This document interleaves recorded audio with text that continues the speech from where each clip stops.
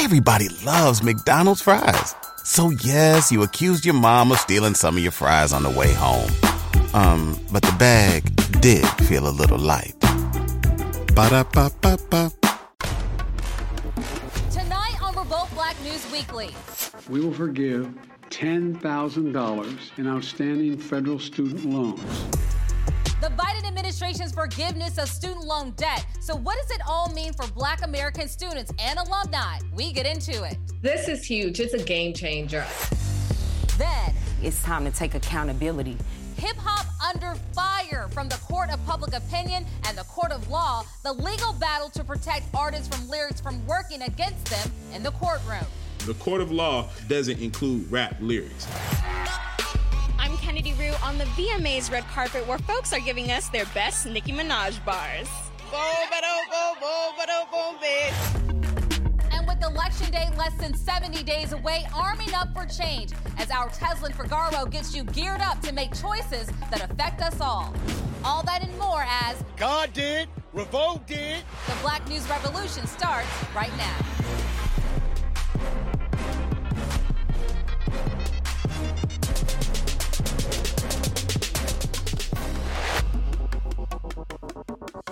From Lizzo to Lil Nas X to the video vanguard vixen of the night, Nicki Minaj, we've got you covered at the VMAs from Brick City. Hey everyone, welcome to the show. I'm Kennedy Rue. We have all that coming up, but for now, Rochelle, it's all you. Definitely looking forward to that, Kennedy. Hey everyone, I'm guest host Rochelle Ritchie. We begin with the student loan debt relief package announced by the Biden administration. Now the plan is to cancel up to $20,000 in student loan debt for people making less than $125,000 a year. It's become a hot debate across social media. So what does it all mean for Black American students and alumni caught in the middle? We break it down in tonight's top story. We will forgive $10,000 in outstanding federal student loans. I believe it is literally the most comprehensive, far-reaching initiative on student debt relief in American history. President Joe Biden's student loan relief cancels debt for individuals making less than $125,000 a year or couples making less than $250,000 a year. The plan also provides up to $20,000 in relief for Pell Grant borrowers, which comprise over 60% of Black students who carry federal debt. Both of these targeted actions are for families who need it the most. Working and middle-class people hit especially hard during the pandemic. This is huge. It's a game changer. Up to 43 million people will be eligible for student loan debt cancellation. Since 2000, the cost of a college degree has risen 600%, significantly increasing the burden of low-income students. Consequently, while in 2013, U.S. student loan debt was $1.4 trillion, today that number has risen to $1.75 trillion. After I graduate, I'll have $35,000 in debt. Currently, I have $65,000 of student debt, and I'll graduate with close to $100,000 of student debt. Most affected, Black borrowers, who, according to federal education data, on average carry $40,000 in student loan debt, $10,000 more than white borrowers. My parents paid, I got grants, I got scholarships, I got all of that, and I still owe this huge amount of money.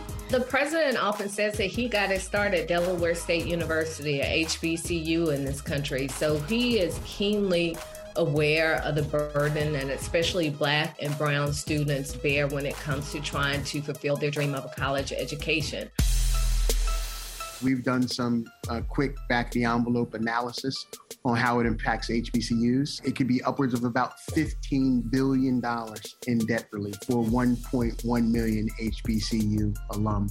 So I cannot emphasize enough the importance of this action, the fact that it is generating real opportunity and support for those who need it most shouldn't be treated lightly. I think that President Biden has made a claim relative to college affordability and student debt burden that is unmistakable and will force the discussion, elevate the discussion, and elevate continued action along both these lines. Here to join me are Democratic analyst Jonathan Harris and Director of Diversity for the Indiana GOP, Whitley Yates. Thank you both for joining us. Now, Whitley, I'm going to start with you. When you look at the recent announcement from the president, right, this was a campaign promise that he was going to eliminate student loans. Do you think that he's gone far enough? I do not think that he's gone far enough. I think when we're looking at this and how economists have seen it is that this will actually worsen economic inequality. When nearly 2/3 of all student loan debt is owned by the top 40%, and the Wharton School of Business is saying that 70% of all student loan forgiveness will go to the top 60%, we know that Black people are not within this category. Once again, I think this is something that is performative. This is no policy behind it, and it really doesn't address the root cause or the root issue, which is that the cost of college has increased 169% since 1980. That's the real issue, and we don't have any policy to back it up. So this is performative to me and doesn't actually address the real issue. Jonathan, what's your response to Whitley thinking that this is performative? It's surprising. I mean, we're seeing Democrats voting for people who are working class Americans who voted for someone saying we needed help and him delivering in a record time, I might add. We know that Black women make up the majority of student loan borrowers that owe the most debt, that have the most debt. And this is going to benefit them a tremendous amount. So I think calling this performative is very dismissive. We know that student loan debt was a huge barrier to home ownership. So this is also a step toward the American dream for a lot of people who are barred from it. So I would say definitely far from performative. You know, it's interesting because when you think about it, the NAACP actually wanted $50,000. You have Raphael Warnock right here in Georgia. His plan is to eliminate $50,000 worth. I don't know if the $10,000 to $20,000 is really going to put a dent in this, Whitley. And that's exactly what I would say. It's like throwing a water bottle at a forest fire. Like, yeah, you're going to take the water. I guess it's going to help. But the truth is we need actual policy that addresses the root cause and the root issue. And when you see a majority of the borrowers or a majority of the people who are going to be recipients of this are not people of color, it is not the Black community. And then when you look at our degrees that are being they're not the same, right? You get an MBA from Harvard as a Black person and an MBA from Harvard as a white person, and you're paid $500,000 to $100,000 less over 10 years. We're trying to decrease the wealth gap. And I think that this is just a Band-Aid. It's performative. People will take it because they need it. But is it really going to impact the Black community and make the changes necessary? I don't believe so. And Jonathan, what's your response? Because there's some critics, and I'm going to come to you, but what's your response to the critics and obviously to what Whitley said about people that say this whole student loan debt cancellation needs to be focused on wealth, not wages, because Black people are still dealing with wage discrimination? Right. Well, I would say, I mean, Rome isn't built in a day. Right. So the issues that we have in this country are multi-layered. We can talk about racism. We can talk about wealth inequality. We can talk about all those things. And they're all things that need to be addressed. But if you're drowning and I throw you a life preserver, you're going to take the life preserver and it's like, hey, hang on, we're trying to get you some more help, but let me toss this to you right now because I can see that you're drowning. I mean, COVID put people who were already struggling much further into debt. I have a hard time with hearing people are going to take it because they need it, but it's also performative. So yes, absolutely. We need to address wealth inequality, racism. I mean, in most nations like ours, college is taxpayer funded. So there's a much deeper issue, but this is a life preserver. Listen, I'm going to be honest with you. It's intention versus execution. His intention is great, but the execution isn't. And the truth of the matter is where we are in this society as a Black community, we're consistently given crumbs and said, well, at least you have crumbs. So eat the crumbs to sustain yourself. And so if we are going to continue to settle for crumbs, then our elected officials and those in positions of power will not produce policies that impact us and will consistently give us the crumbs, like a $10,000 crumb, when they know that they need to redo the entire system that consistently impacts the Black community in ways that is disproportionate to all other minority groups in America. So we shouldn't have done anything because you want the entire system changed? What I'm saying is be more intentional about the policies that are put in place. This isn't even a policy, by the way. This is a presidential executive order here. There are no policies to change. So my daughter, who's going to go into school, is not going to benefit from this. So what I'm saying is the intentionality is great, but the execution is lacking. And so as I think it's president who has pushed for equity in all of the areas, I don't see this policy or this executive order as being. So, Billy, let me give Jonathan the final word. Go ahead, Jonathan. You have to understand the concept of generational wealth and how that's passed down. And then you also have to understand the concept of generational debt and how that's passed down. What he just did was swift, and it was very helpful. Everybody loves McDonald's fries. So yes, you accused your mom of stealing some of your fries on the way home. But the bag did feel a little light. Ba-da-ba-ba-ba. Helpful, and I'm glad he did it. And it does affect Black Americans as well as all working class Americans. And so absolutely does help these people. All right, so Jonathan and Whitley, I want to thank you so much for this debate. Obviously, it's a start, but it's definitely not the finish line. Thank you again for joining us. Now, coming up, hip-hop on trial and the new law to protect lyrics from the legal system. We get into it.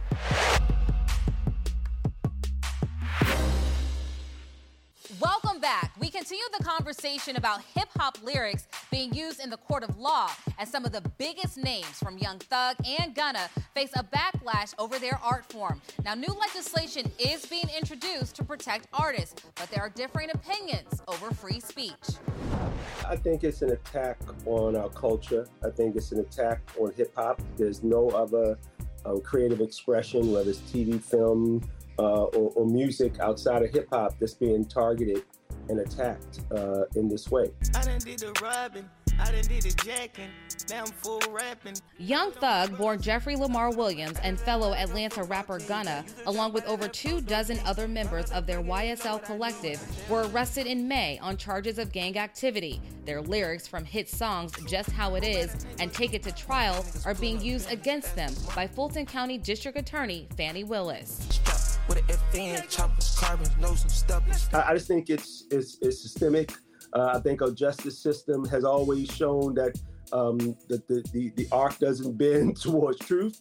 It bends toward discrimination. Hundreds of prosecutors across the country have used violent lyrics as evidence of possible criminal activity, such as in the case of Virginia rapper Antwon Stewart, a.k.a. Twain Gotti, 911. Three shots. He shot this boy. Whose lyrics were used as an admission of murdering 2 men in 2007. 12 midnight on the trap house porch. Everybody saw when I'm but nobody saw when I'm It's a rap song that you sang way back then. They say, everybody saw me when choking, but nobody saw me when smoking. What did that got to do with any murder that you just threw at me? When I was in interrogation, that's the first thing he threw at me. The detective threw that at me. He's saying, you know, I got every song you ever made, but I ain't know nothing he was talking about. Stewart was acquitted of the murders in 2014, but was sentenced to 16 years for weapons charges. They might not even be doing the things they're talking about. But the fact that they're holding hip-hop artists accountable for their lyrics is just, I believe it's unconstitutional. Tones known to get busy with them clocks. Try to run down and you could catch a shot. In response, California recently voted to adopt a bill that would limit the use of rap lyrics as evidence. And in New York, the bill Rap Music on Trial has been approved by the state Senate. If passed, prosecutors will be forced to show that lyrics are actually proof of a crime before being shown to a jury. We have to defend them. If not, it's just going to keep going and going. It's going to be no stopping. I want to change the narrative of a black man. In my America, I believe we can exist as all people of all races. In my America, I think we can have laws that are actually justice for all. All right, y'all, so here with us today, artist and entertainer Nisha Nice and host of the Big Homie's House podcast, the Big Homie Kodak. Thank y'all so much for being with us here on Revolt so we can get into this really important conversation. So Nisha, I want to start with you. What are your thoughts on rappers criminalizing themselves through their music? It's one thing to practice the First Amendment and that right of freedom of speech, but it's another thing to incriminate yourself and basically blatantly put out exactly what you say you are doing. I understand people want to have stripes and they want to look a certain way in the community and they want to look like the top G and the, you know, the this and the that. but it is consequences that come with that. If you say this is what you told them, you say you running in houses and you got bodies, the court of law is gonna hold you accountable. And it's sad to say, but it's coming to a time where the frequency needs to change. Music and hip hop needs to get back to higher infinite power, healing our people. It needs to get back to the elements of what it is and what it was created for. That's really how I feel, Queen. I'm passionate about it, huh? Yeah, I see. So Kodak, what's your response to that? I mean, do you think that rappers should really face criminalization for things that they are saying in their song? Because some people might say, look, a lot of people say stuff in their music that's not necessarily true and stuff that they never actually really did. Yeah.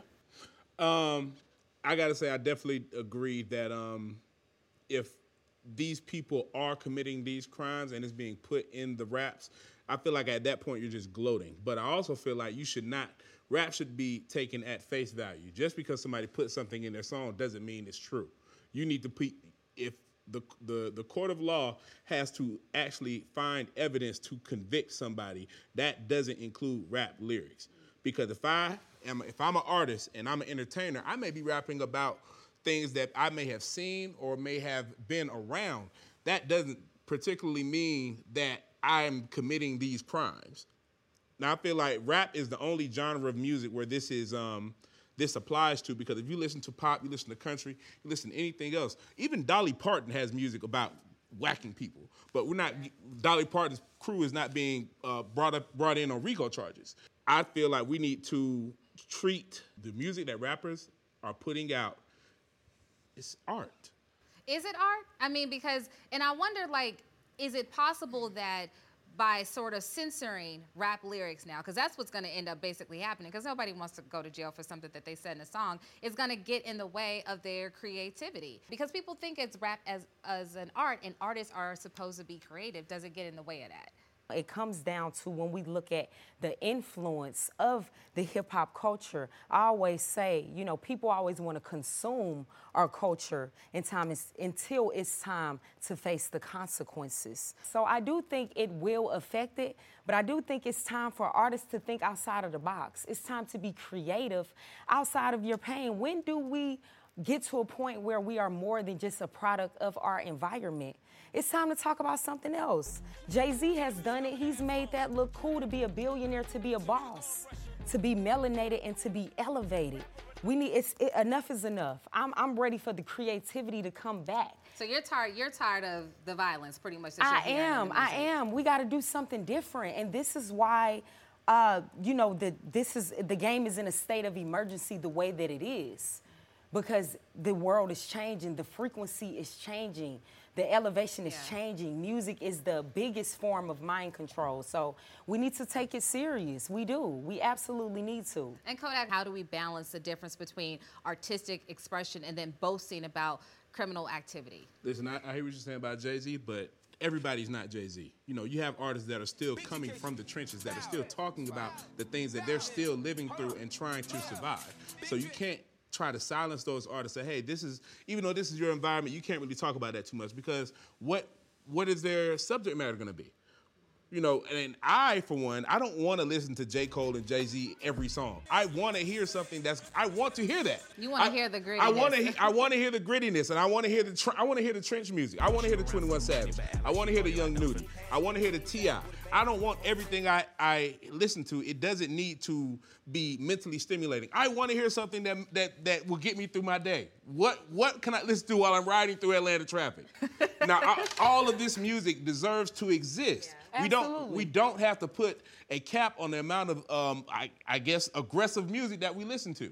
So 21 Savage has his place in hip hop. Jay-Z has his place. We don't have to cut either of them off. We don't. All right. So we need to find another way to do it, though. Yeah, so we have to find the balance where we have the mental stimulation, but also allow people to have that grittiness and that hardcore trap that we all love. I come from the grittiness as well, so I understand it. All right. But we got to find that balance. Well, Nisha, Kodak, thank you so much for joining us. Moving on to the headlines beyond our borders. Is it time to break out that passport as we go black all over the world? First stop, Nigeria. We wonder why our black men and boys have been so whitewashed. We wonder why. When they turn on that TV, it's white they see. When they are on their phone, it's white they see. A new law has brought a new sense of pride to the land of beauty. New legislation now bans the use of hiring foreign models in TV and voiceover ads. We have over 200 million faces or models in Nigeria. Each and every one of us, naturally, we are models. Even if we have not chosen that, we have over 200 voices in our country. The decision has caused much debate. Critics call this legislation a form of reverse racism, while others are celebrating the chance for local talent to shine and boost the country's economy. And what this means is more money or the bulk of... Who needs an alarm in the morning when McDonald's has sausage, egg, and cheese McGriddles and a breakfast cutoff? Ba-da-ba-ba-ba. This stays here. The new law goes into effect on October 1st. Next, we head to Tigray as trouble erupts once again after a brief ceasefire between Prime Minister Abiy Ahmed's government and the rebellious People's Liberation Front. Violence broke out after an air raid took aim at a kindergarten classroom, which killed 4 people, including 2 children. So far, no one has claimed responsibility as tension continues to grow. Tigrayan rebels are on the move, targeting the country's military in North Ethiopia. According to reports, the outlaws have seized towns once protected by the Ethiopian army. My strong appeal is for an immediate cessation of hostilities and for the resumption of peace talks. The people of Ethiopia continue to struggle with hunger issues, and many of its people have been displaced. I can tell you that the humanitarian crisis in Tigray is more than Ukraine. And I said it many months ago, maybe the reason is the color of the skin of the people in Tigray. Last stop, we land in the dangerous roadless Darien Gap in between the border of Panama and Cuba. I'm not with my family, but I'm with friends. But we didn't have it easy. It's not easy. It's a journey between life and death. Call it the migrant escape. Many making this journey to the United States are encountering what is often called the green hell. The migrants face tumultuous conditions in their quest for freedom, including robberies, infectious diseases, and even death. As they make it to the end of the Darien Gap, the migrants are met by doctors and UNICEF who are very concerned about the physical condition of those who survived the passage. We'll continue to stay on top of these stories. Keep it right here. There's much more Revolt Black News Weekly right after the break.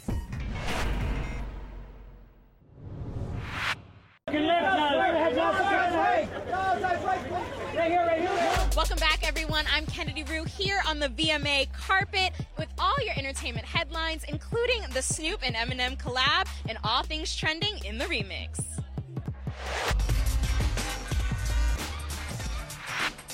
Khaled, God Did is expected.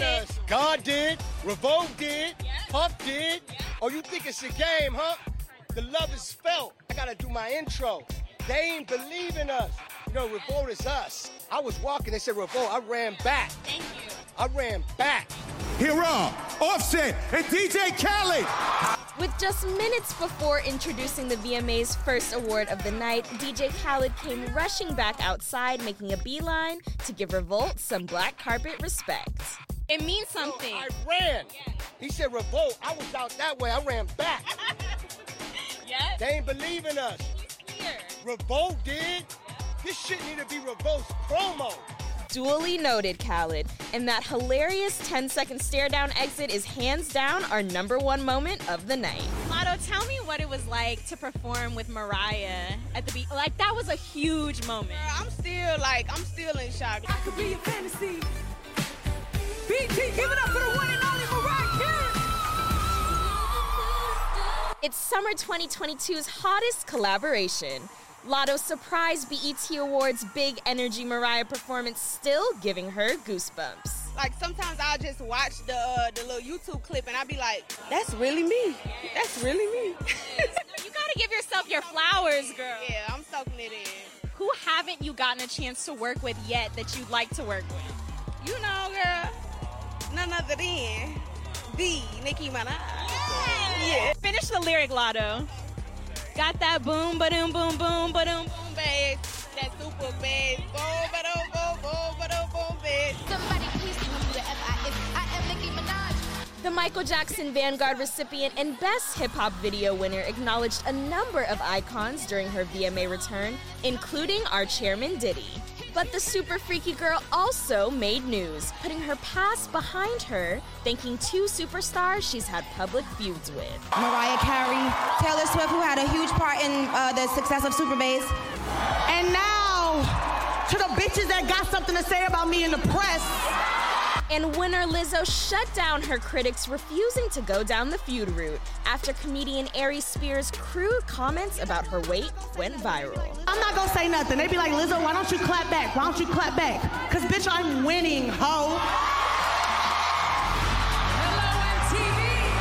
Also winning the night's celebrated collaborations. Fergie opening the show in this Jack Harlow First Class Glamorous medley. But not to be outdone, Snoop and Eminem lit one up, burning up the VMA stage. Making MTV history, country superstar Kane Brown. The chart topper becoming the first male country star to ever perform at the VMAs. With you, Mickey Guyton, Jimmy Allen having success in the industry, do you feel like that's opening the door for more people that look like us to have a lane in country music?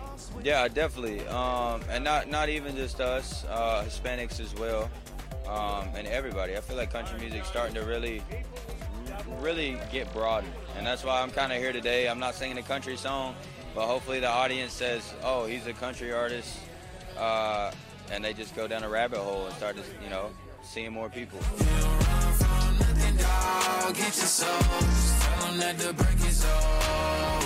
And scoring a three-peat, Lil Nas X tweeted he was drunk when taking home his Moon Man trio. And this one is for the champions.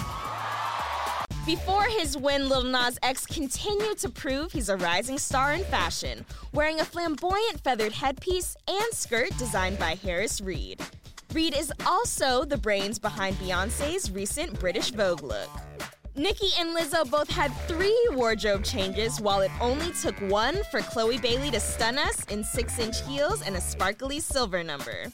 Can you give me the details on this outfit? Absolutely. So first detail, my teeth are by Alligator Jesus. They're amazing, best grills in the game. Lotto's leather micro mini and Carrie Colby's pink hair and Red Hot Barely There ensemble spiced up MTV's biggest night. I'm Rocky up in this fight. Rocky didn't win. But he did win in Rocky 2. Regina Hall finds religion alongside Sterling K. Brown in their satire about a preacher and his wife bouncing back after scandal in Honk for Jesus, Save Your Soul in theaters Friday. I know that the movie is a comedy, but it does touch on some very serious issues within the church, such as greed, homophobia, sexual misconduct. And I'm just curious as to how do you think this movie will speak to Gen Zers who are a little bit cynical right now about the church? I think what the movie does encourage, or should encourage, is conversation. Ultimately, the most important relationship with God is your own. At the Oscars, you had mentioned that you're still single, and I'm just curious, did anybody start to slide in your DMs after you made that huge announcement on the Oscars? Unfortunately, I don't really check my DMs. I know when DMs first started, I think I opened them once or twice, and I got a couple of naked pics. I saw too many, and I was like, well, I can't just keep opening it up looking at penises. Moving on to the legal headlines, beginning with the 26 alleged gang members indicted on RICO charges for celebrity home invasions across Metro Atlanta. That tops our coverage of who's in the system. When I heard the boom, when I heard my nephew scream, and I knew that scream was a scream of fear, my heart dropped. Up first in Atlanta, a 220-count indictment names 26 alleged gang members connected to a string of burglaries and home invasions. The investigation identifies Jeremy Caldwell as the ringleader responsible for the burglary and home invasion business of the drug-rich gang. According to arrest warrants, Caldwell is facing 82 charges.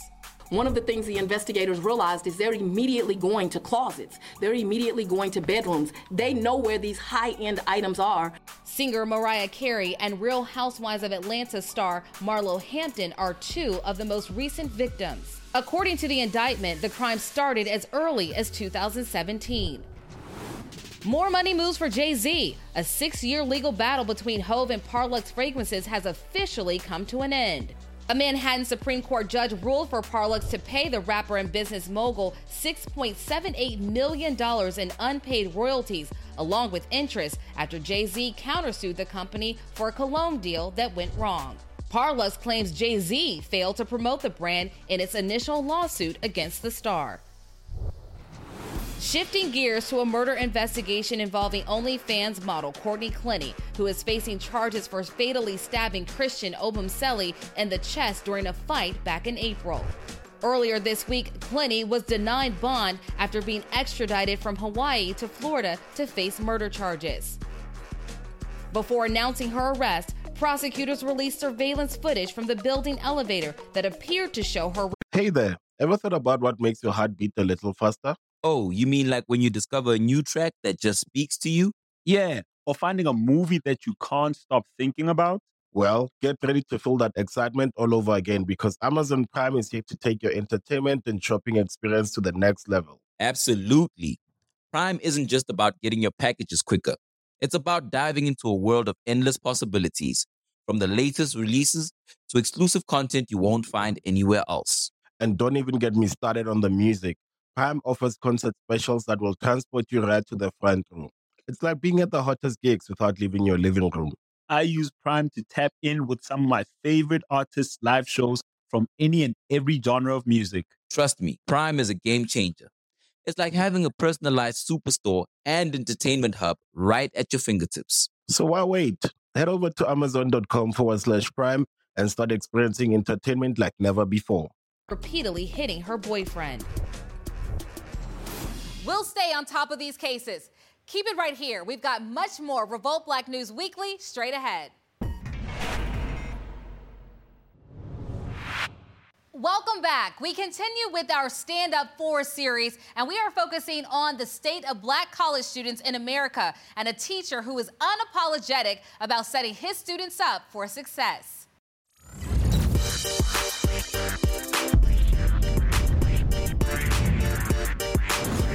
My name is Michael Sorrell, and I'm the president at Paul Quinn College in Dallas, Texas. The state of higher education for students of color is a complicated one, because being a student of color in America is a complicated situation.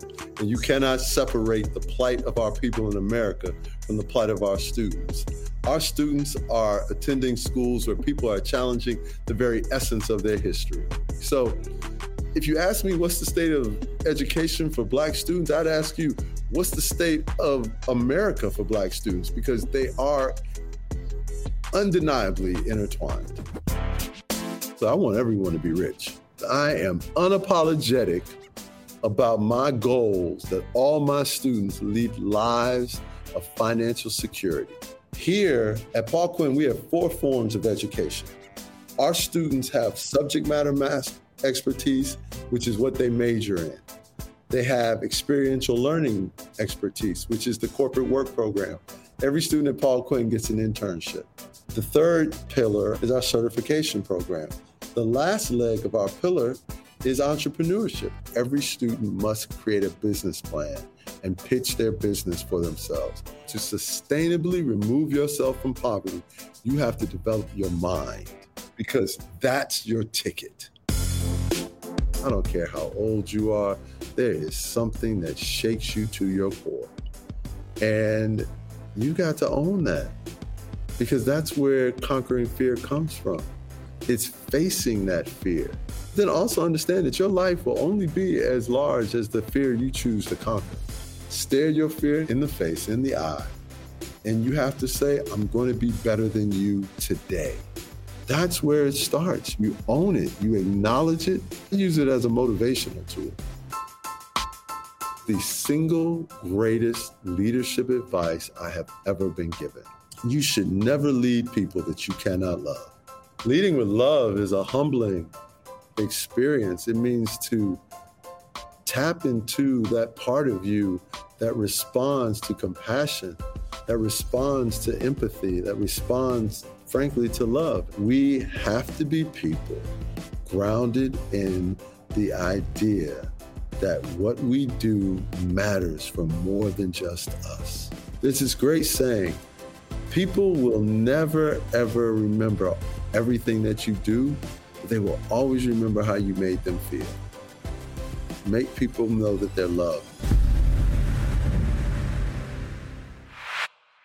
The Quinn Nation is thriving, leading from wherever they are, and they are changing lives by living a life that matters and continuing to empower our youth. Now, as we talk about empowerment, we are less than 70 days away from the all-important midterm elections. It's a critical time for candidates on both sides. So how do we empower the Black community and make well-informed decisions when casting our ballots?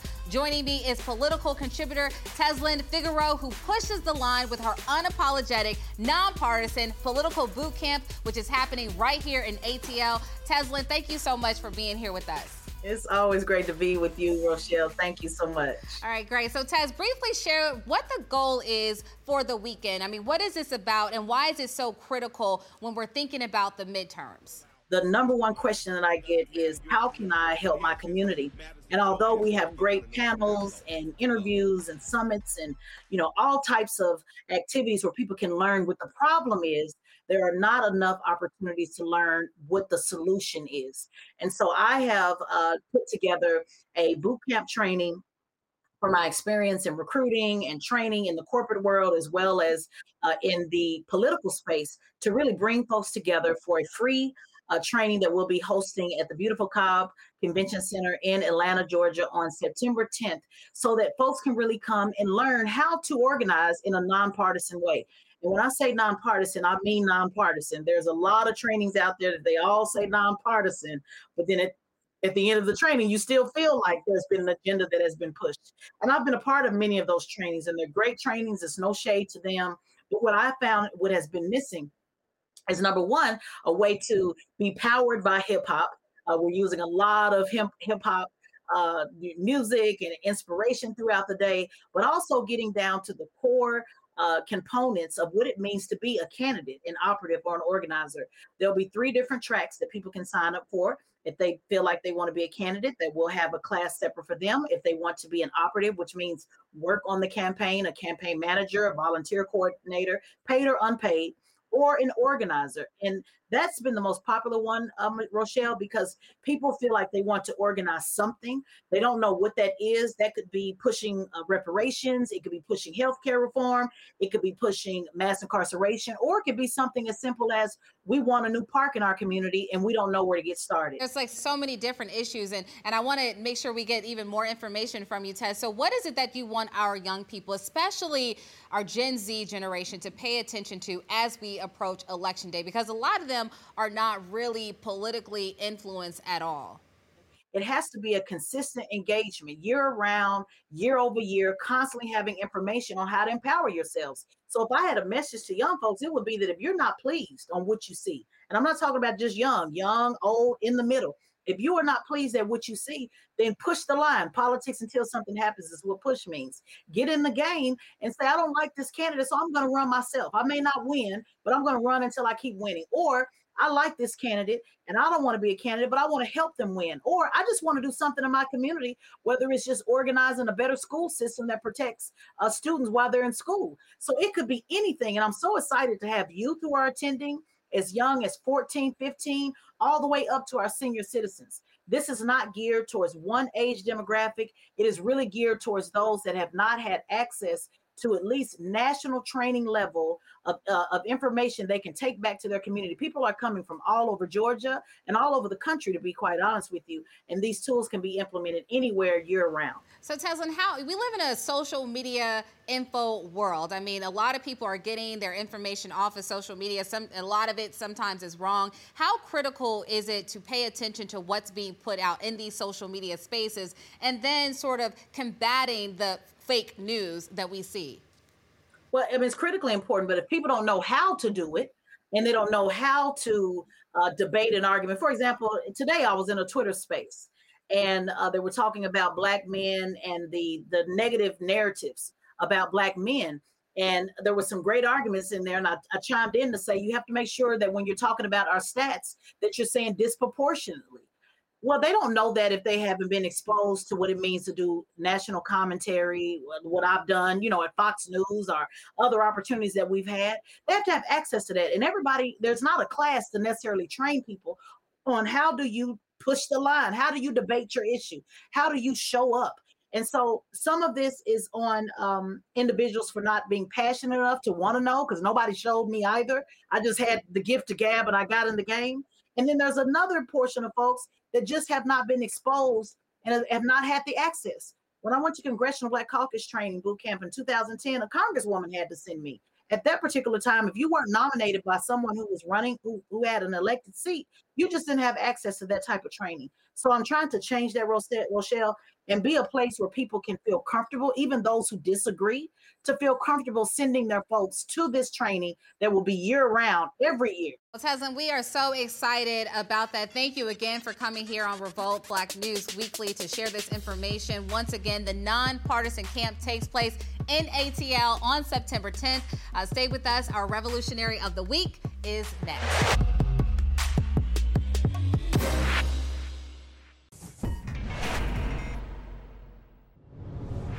Welcome back. We close things out by shining a spotlight on the Black renegades making a difference for the culture as we roll out our Revolutionary of the Week. The couple behind two of Atlanta's most popular restaurants are teaming up for a bigger cause. I come from West Philly. I come from a very dangerous city. But I also know that we was lacked with a lot of limited resources. So a lot of my, buddies growing up, where they was murdered or incarcerated, I wanted to put out a mission that was going to help our brothers out. And that was life insurance, because we only see it as a life and a death thing, but it's financial literacy. Derek. If you went on a road trip and you didn't stop for a Big Mac or drop a crispy fry between the car seats or use your McDonald's bag as a placemat, then that wasn't a road trip. It was just a really long drive. Ba-da-ba-ba-ba. At participating McDonald's. Hayes, owner of Big Dave's Philly Cheesesteaks, along with his fiancée, Pinky Cole, the owner of Slutty Vegan, saw a need to ease a financial burden impacting disadvantaged communities.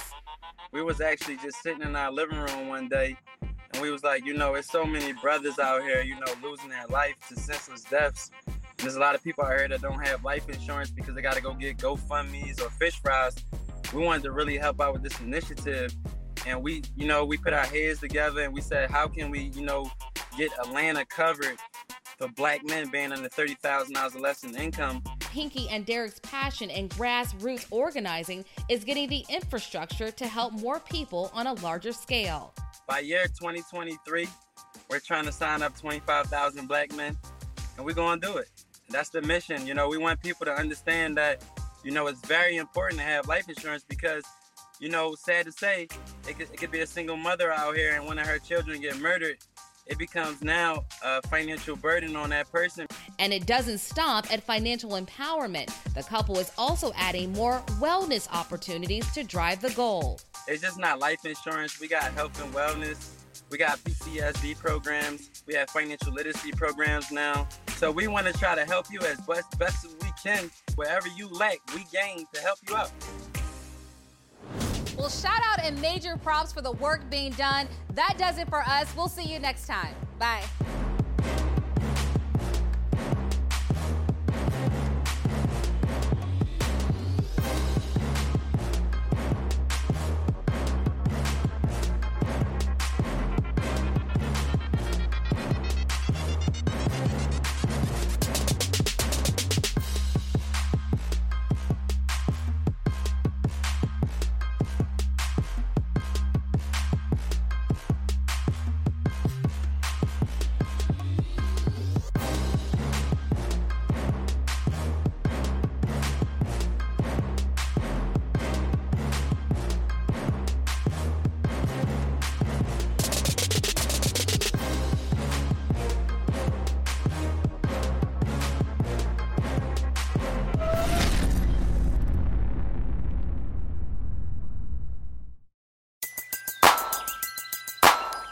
needs an alarm in the morning when McDonald's has sausage, egg, and cheese McGriddles and a breakfast cutoff? Ba-da-ba-ba-ba.